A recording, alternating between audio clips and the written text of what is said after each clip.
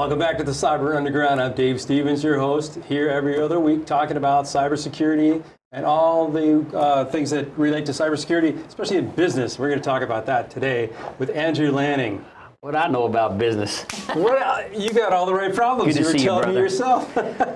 Yeah, business has been busy, I'll say that. Integrated security technologies, low voltage, physical and electronic security. That's your deal here in Hawaii, right? Yeah. And you work a lot with the DoD, state government. And critical infrastructure, yeah, we're that's our niche.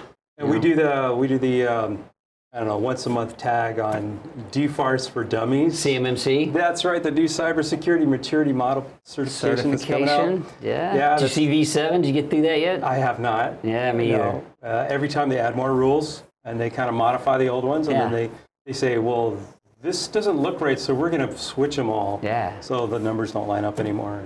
That's always fun. I think I think they're on track for a January launch though. So I'm personally hopeful that we have that stable, set to drive towards, right? So we can start to get people ready. I was just reading an announcement that Katie Arrington, who's the director for that program under secretary, whatever her title, but they they have a vision for getting the supply chain to have the resilience that the DoD requires. And in Hawaii, our small businesses here really need to pay attention to this, because otherwise the DoD that we support will find someplace else to operate. If we can't deliver the services that they need to stay operational and deliver them in a secure manner. And this article I read this morning, it was a GovNow, one of those publications, but she was like, if you think it's too hard, goodbye. It's like saying stuff like that. I was like, whoa. Like, now, yeah. So it's going to be basically get your act together or go work in the private sector and just stay out of DoD business. But even in the state of Hawaii, with 11 military bases, representatives, offices of the FBI, DoD, CIA, NSA, everybody's out here doing something with the DoD. It is hard to be in a private business, in the private sector, and not touch that. I think so. I think people, when they really look at who they work for, they'll find themselves as a tier 3, maybe a tier 4, maybe even a tier 5 provider. And perhaps the requirements won't flow down that far. However, they're going to continue to be looked at it for at least that baseline tier 1 type of cyber hygiene, right? Because the supply chain's part of the problem, as we've sort of discussed. And you can appear downstream and not even know you're in the stream. For sure. Yeah, you could be supplying straws to the cafeteria on base, and you're going to be scrutinized. You may very well, because someone may decide that the amount of straws that a certain base buys is indicative of how many staff work there, and perhaps that's protected information or something like that. You never know. Yeah. Right. I always give the example. I was working for a company who did interior space modeling for buildings on base, and that wasn't considered even sensitive way back when. But now people know, if you know the interior space, you know where the highest ranking people are, because they're the biggest offices. You know where the motor T is. You know where their weapons and ammo is. You know every ingress and egress off the base. So if you're if you're an adversary, that's the type of information you want if you want to attack that facility. That's right. I think there's a change in mindset. And I mean, the change flowed down from government as well, right? We've always had confidential, secret, top secret, universal, NATO, all those other classifications for information. And no one really was looking below at what they're now calling controlled unclassified information. And so the supply chain in general just needs a little bit of a wake-up call with the material, how it's handling it, how it's securing it inside of its own data systems. And that's really what this is about. And I think it's long overdue, personally. I mean, you and I have been in this space. We know how, badly a lot of this material gets handled. And, our adversaries are just kind of taking advantage of that, and they're compiling vast, what do they call them, data lakes now. I keep hearing data lakes, the term. I guess it's not a database anymore. It's a data lake. There's so much of it. And, they're putting all this stuff together, and they put 2 or 3 different facets of something together, and all of a sudden that becomes quite valuable to an adversary. And that doesn't take a human to do it anymore. When you make that data lake, you apply some fuzzy machine logic and machine learning, and you come up with answers to questions that you didn't ask. Fuzzy logic. You go back a ways with that one. I had that one in the Navy. I'm old. That's when we were building those little NAND NOR gates and all that stuff, right? Yeah. Well, the old pre-transistor data days is you're compiling data, and I think as a supermarket on the mainland started this trend, they compiled a whole bunch of data using those membership cards. This is way back in maybe the late 70s. And they realized that on Friday afternoon, right around 4 to 6 p.m., they were selling tons of diapers and lots of beer. And they didn't know what's going on. So they went in their database and they found out, well, these are all males in this age range, and they seem to all have children. They filled out that survey. And so they found out these guys were coming home on the last day of work, picking up diapers for the family and thinking, hey, I'd like some beer. So they put the diapers and the beer back to back on an aisle. In the store? In the store. And they doubled their sales. Nice. I thought, okay, that's brilliant. Brilliant. Yeah. From there, casinos like Harrah's. Did they double sales of beer or diapers is the question. Oh, I never asked. I never asked. That would be great. I'm guessing it wasn't both. Yeah. It's probably just double beer. That's what I'm thinking. I'm here. Yeah. But, casinos picked up on that. And, this is all information that you to Vegas, I go to Vegas. Sometimes we gamble, you get the chips and you use them. I didn't know that, but in 2005, the Wynn Casino started this. I was so angry because I got the idea at the same time. They baked an RFID chip into their casino chips. Nice. So as they're giving them to you at the window, they slide them across a reader. All the serial numbers are registered to you as a player. Nice. Now, wherever you use them, play them, win them, whatever, all the serial numbers are yours. You go to other casinos, they track you. They know how much you gambled, how much you're willing to lose, what your behavior is. And they know you're in Tahoe, or you're in Atlantic City, or you're in Vegas. And they send you those deals. Hey, we'll comp you a room if you come out to Tahoe and play Keno like you did last 3 times. Wow. Yeah, it's all that kind of same logic. So now, if adversaries gather all this data and put it up there and apply a little bit of artificial intelligence to it, they're going to start getting that information back that we didn't think was critical, but could be used against us. And I think let's talk a little bit about InfraGard. I think that's why we start poking the hornet's nest, as it is, putting private and public sector together so we can share information and become more effective at protecting ourselves, right? Isn't that what InfraGard's all about? Yeah, for sure. It's a public-private partnership with the FBI. It runs out of the Office of the Private Sector. And we do have an SAC, which is the special agent in charge of the InfraGard program in DC, as well as each of the field offices across the country. 77 different field offices all have an SAC. They have an SAC, but they also have for us a PSA, which is a professional service alliance provided by the FBI. Yeah, so out of our field office here, we have an agent who works with the InfraGard chapter here. So each chapter has an assigned agent. Like some of the larger chapters, LA, San Diego, they I think have 2. I think there are over 3,000 members in both of those chapters now. Well, what's the mission and what do you guys accomplish in InfraGard? So first and foremost, I think we provide advocacy for the FBI and for the mission of the FBI. And when I say advocacy, we are out there in the community, so we come across more community problems. And again, it started as purely a cybersecurity effort 20 plus years ago, but it's become all hazards today. As we talk about the adversaries and threats and square footage of a base, for example, that's not necessarily cyber information. But anyway, so giving more outreach into the community. And when I say the community, it is a defined community. It isn't just the guy on the street. There are 16 critical infrastructure sectors that have been defined by DHS. They're under the National Infrastructure Protection Plan, which was revisited, I think, in 2013. It got a refresh. And each of those sectors, which you can imagine, telecom, healthcare, energy, nuclear has its own sector, the financial sector, the defense industrial base sector. So each of those sectors has a certain component to play in the national security and the economic security of our country, right?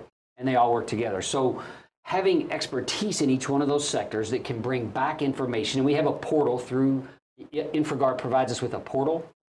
Each member has a login to the portal, and we can report indicators of compromise. We can send in malware if it comes into our facility, and it lets the FBI get some visibility that, wow, maybe the West Coast is getting, the financial sector in the West Coast is getting attacked with a certain type of malware or a certain type of phishing campaign. Or the nuclear facilities in different parts of the country are starting to see some weird attack on their firewall. So it gives them a little more information that we are helping to advocate to bring that information to where if you don't know about InfraGard, or you're not around them, or you don't have members of your organization that are part of InfraGard, that information is not getting up and it's not getting the help that it may need or the visibility that it may need.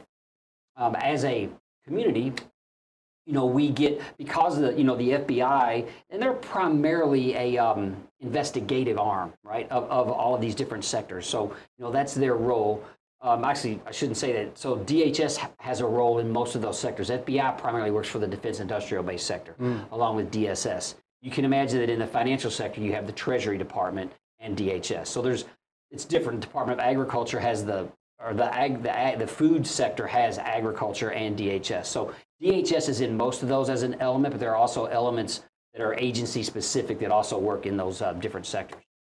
So in InfraGard, we have all these sectors. And so across the country, now we have 77 chapters, broken up into 6 different regions. The national board is composed of about 13 or 15 folks now. And we have over 70,000 InfraGard members across the country in all those sectors. So you can imagine how many more boots on the ground that gives us. The concerns that they may have for critical infrastructure in Nebraska, for example, are not going to be the same sort of concerns that we may have here in Honolulu. But we live the same way. No, not at all. Nebraska and Hawaii, we're the same people. Not even close. So we are the same people. We share the same concerns. I will give you that one.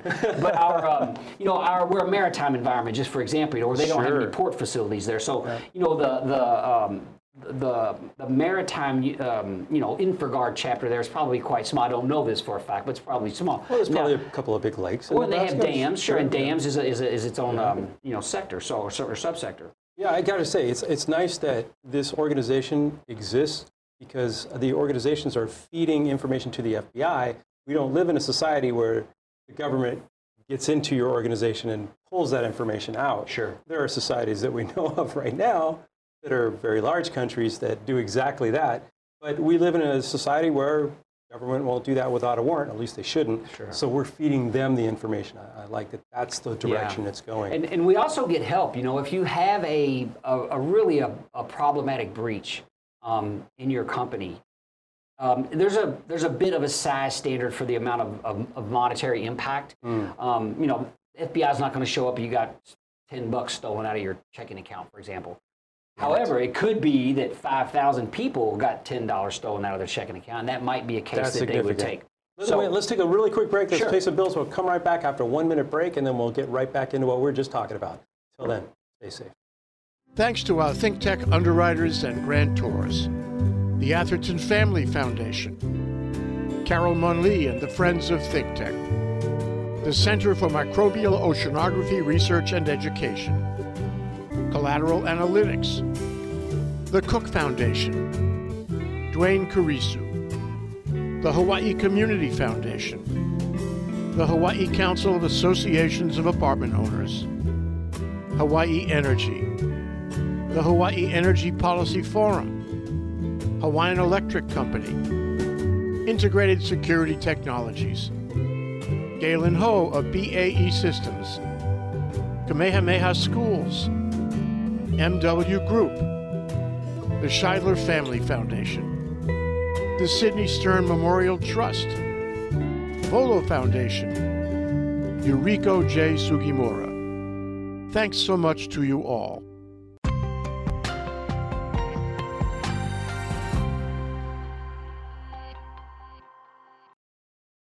Welcome back. Joining us right now is Andrew Lanning of Integrated Security Technologies Hawaii. We're just talking about InfraGard and how people can report incidents, and they have a monetary level that they go for.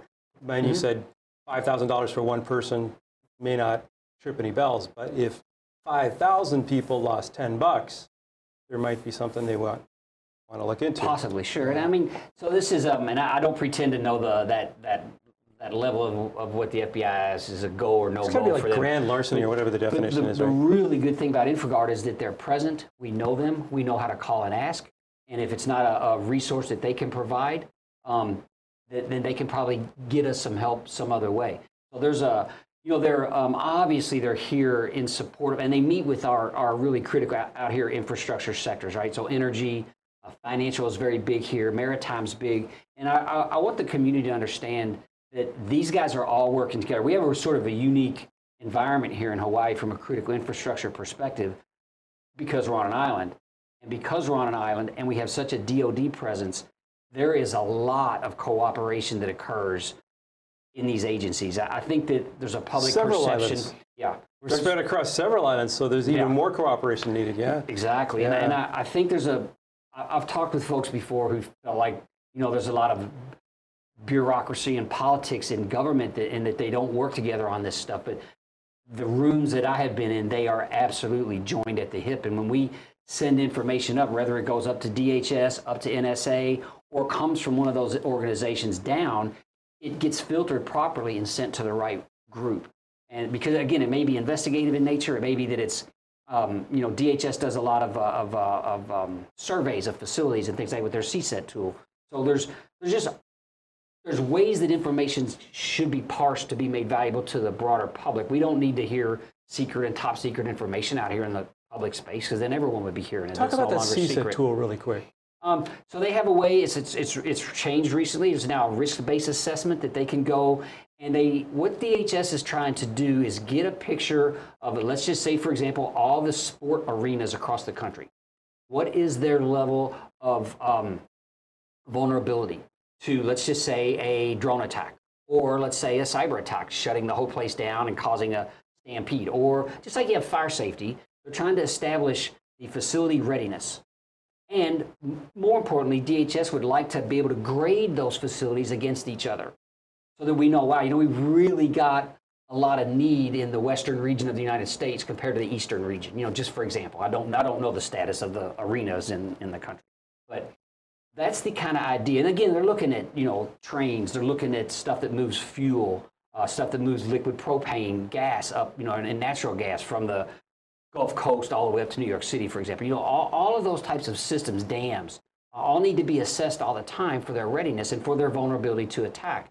And then if they were attacked, what's the downstream? Is there 200,000 people that could drown or 200 million? So all those sort of questions are the type of readiness that DHS is trying to establish. And because it's risk-based, that lets us sort of prioritize where to put funding if it becomes available for certain things, or to prompt certain industries to shore themselves up. If you got a bunch of refineries that are level 5 and you got a couple that are level 1, like, whoa, these level 1 guys really need to be taken care of.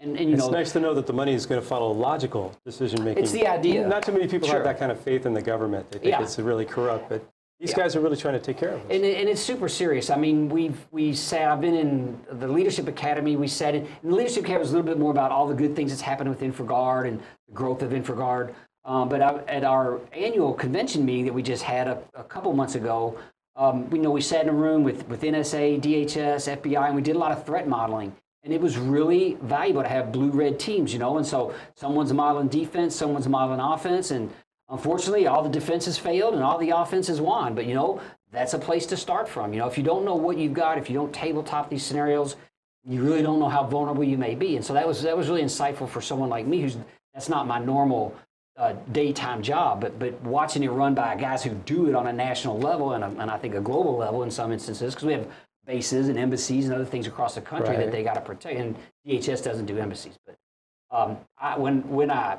meet with these groups, or when I've been met with or briefed by these groups, it's amazing how closely they all work together. And when there's some major case, it seems like almost every department's had some sort of a hand in helping supply the intelligence, vet the intelligence, they just all work together, and it's amazing when you're up in DC to see that. It's a big difference from the pre-2001 world. Big time. Yeah. DHS came up as there was no Department of Homeland Security in 2001. Right. So I think that was part of the problems in the breakdown, is that we had gathered the information so we could have actually intercepted those terrorists, but we didn't share information. Yeah. After Oklahoma City, we set up Clinton. I think it was Bill Clinton, right? It set up the I forget what the act was. There was an act. What that did is it got all the agencies competing with each other instead of working together. And so after 911, after that attack, then Bush put them together, said, no, we're going to pull everyone together under DHS. And I believe that the outcome of that has worked very, very well. Oh, I have to ask the Coast Guard about that. Sure. I think it's a good thing. Yeah, they did get pushed out. But they got absorbed. I don't know if that's good. I can tell you, when you go to the briefings here, though, DOD, bar none, expect Coast Guard to be at the table.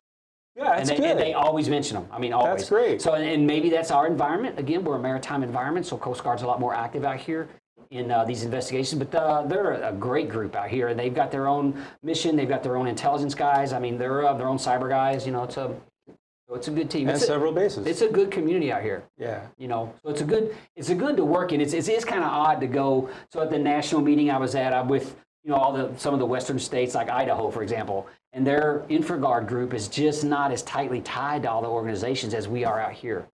And so, my vision of what InfraGard can be is a little different than what, they look at their local community a little more, their city, maybe out into their counties, but they're really not thinking like statewide, whereas that's just kind of my view because we're not that big of a state. There's not that many people here.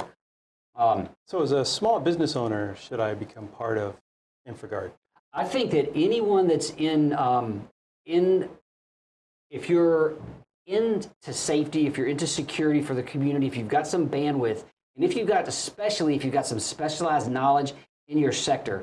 In Hawaii, it could be transportation, for example. We're a huge, distribution and transportation sector here, and it's important to the outer islanders. It's just as important as it is here on Oahu. So, just for example, that sector I think is underserved out here. So yeah, if you have subject matter expertise about a particular component of a sector, I think that you belong in InfraGard. We did have quite a bit of discussion about that at the Leadership Academy. InfraGard's doing well with I think 80,000 members, and they're not looking to just ad hoc add members. What they're really looking to do is to add members that are impactful members of a sector. So if you're interested in InfraGard, you don't know anything about it, go look at the NIP sectors, National Infrastructure Protection Plan sectors, figure out which sector you work in your business, and then see if one of your IT teams or one of your owners or someone from your organization that's got expertise about the activity in that sector has the time to donate to InfraGard and come out here and help educate the rest of the community about the vulnerabilities that you're seeing in your sector, or the things that keep you awake at night thinking about, wow, what if this happened? And maybe no one else even knows that could happen because they don't have the sector expertise that you have. What is any outreach opportunities from InfraGard? So we actually yesterday we just had our last meeting of the year yesterday, and we have a cyber range. It's a cloud-based range, and so what we're going to try to do is set up some training for InfraGard members on the range, which is cyber, not so much capture the flag, but more like attack type scenarios where they are emulated attacks and you learn to defend them. A customized environment. It could be an environment like you run at your office or an environment like I run at my office. And the attackers could either be another team or it could be set up by the range itself. It's in the cloud. It's a cloud-based service. So what we thought about doing was sponsoring kids and bringing kids in as part of the team. And it's about $300 a head for a session. So, get the local businesses to each sponsor a kid. It's usually 20 people at a time. Mm-hmm. And we thought, so InfraGard's looking to get into some of this kind of work, definitely. And we also we helped out with NC SAM last year. In November, we have National Cybersecurity Awareness Month. Right. And so we always go out and teach in the libraries and teach around town. So I've done that type of activity, along with Raynaud, who's been on your show. I think you've done some of those as well, right? So, yeah, we're very tired after doing that. Yeah, it's a lot of work. How young are the kids? Are you going to approach some in middle school? We think so. I mean, we just talked about it yesterday. This just became available to us. So yeah, I think we should be out in the kids teaching. Bob Monroe, who teaches Hacker High School. Sure. I'd like to be out there talking to his kids about InfraGard and what we're doing. We don't really have a chapter for kids. We do have a couple college students in InfraGard now. That's good. Yeah, one was there yesterday, as a matter of fact. So there's that level, but again, we were looking more for that subject matter expertise in the sectors. Is kind of what we're looking at now. There are SMEs that are identified that also can come out and speak to us. We have cross-sector councils now, like for the, I'm trying to get one going for the security industry, as a matter of fact, because we have people that work in every sector, in all 16 NIP sectors, right? And so we turn it into video surveillance system quotes or access control system proposals. The flip side of that is there's vulnerability there that's not being protected. Like if they don't accept the proposal and they never do anything, there's this vulnerability information that we have about a facility that we But that never happens. Once you put a proposal in and you make a good recommendation. Everybody just buys everything. Sure. Lately they have been, I'm telling you. We've been busy. But the idea that we as an industry, I think, have some value we can bring to InfraGard. So I'm hoping that to see a cross-sector council that's electronic security industry based. So does InfraGard have funds to bring people out? I know we're going to get messages from people who want to come speak as a subject matter expert for InfraGard Hawaii. Only if they're on vacation. We'll come and yank you off the beach and bring you in for a talk. There are some, and I talked to some. So I met with, I happened to go to an FCA Bethesda event when I was in D.C. last month, and Ron Ross was there from NIST. And so I talked to him. So those guys are funded to get out here. InfraGard doesn't have funding for them, but they don't. It's tough to justify for the bang for their buck to come out here and do one talk. And so what we really need to do as a community is get together with NDIA, FCA, HICTA, these other organizations, and get these guys out here to talk to multiple groups. Have several speaking sessions set up for them so that they can have some community impact, and it's not just the InfraGard group. It's strange. I've been to several conferences here in the islands this last year, and I didn't see InfraGard representatives. I know. Yeah. Why not? Well, we need to get you out there. And Russell's been going too. So we were at Interface. We went and spoke to As Is. We went and spoke to HICTA. So we have been making the rounds, just because it's kind of more like, well, what's InfraGard? What do you guys do? So doing like panel discussions for some of the local groups. I think next year we'll definitely be in front of ISC Squared.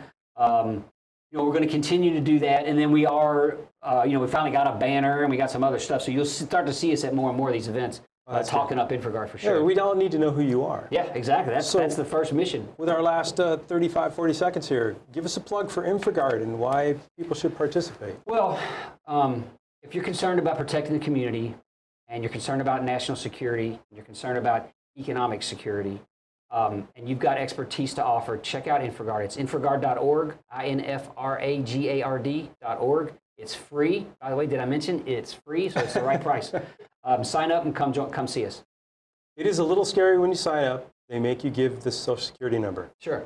So I was apprehensive about that. But if you look at the cert, the HTTPS, that's all valid, and just spell InfraGard right, because if you misspell it, you're going somewhere else. Yeah, you'll be going somewhere else. Thanks for being on the show. Thanks, all right. Thanks, brother. Good to see you. Thanks for joining us. I'll be back in another couple of weeks. Next year, we're going to be doing a lot of remote hosting with all our guests are coming in by remote. So the studio is going to change a little bit. Look for some updates and some really special content. And until next year, stay safe.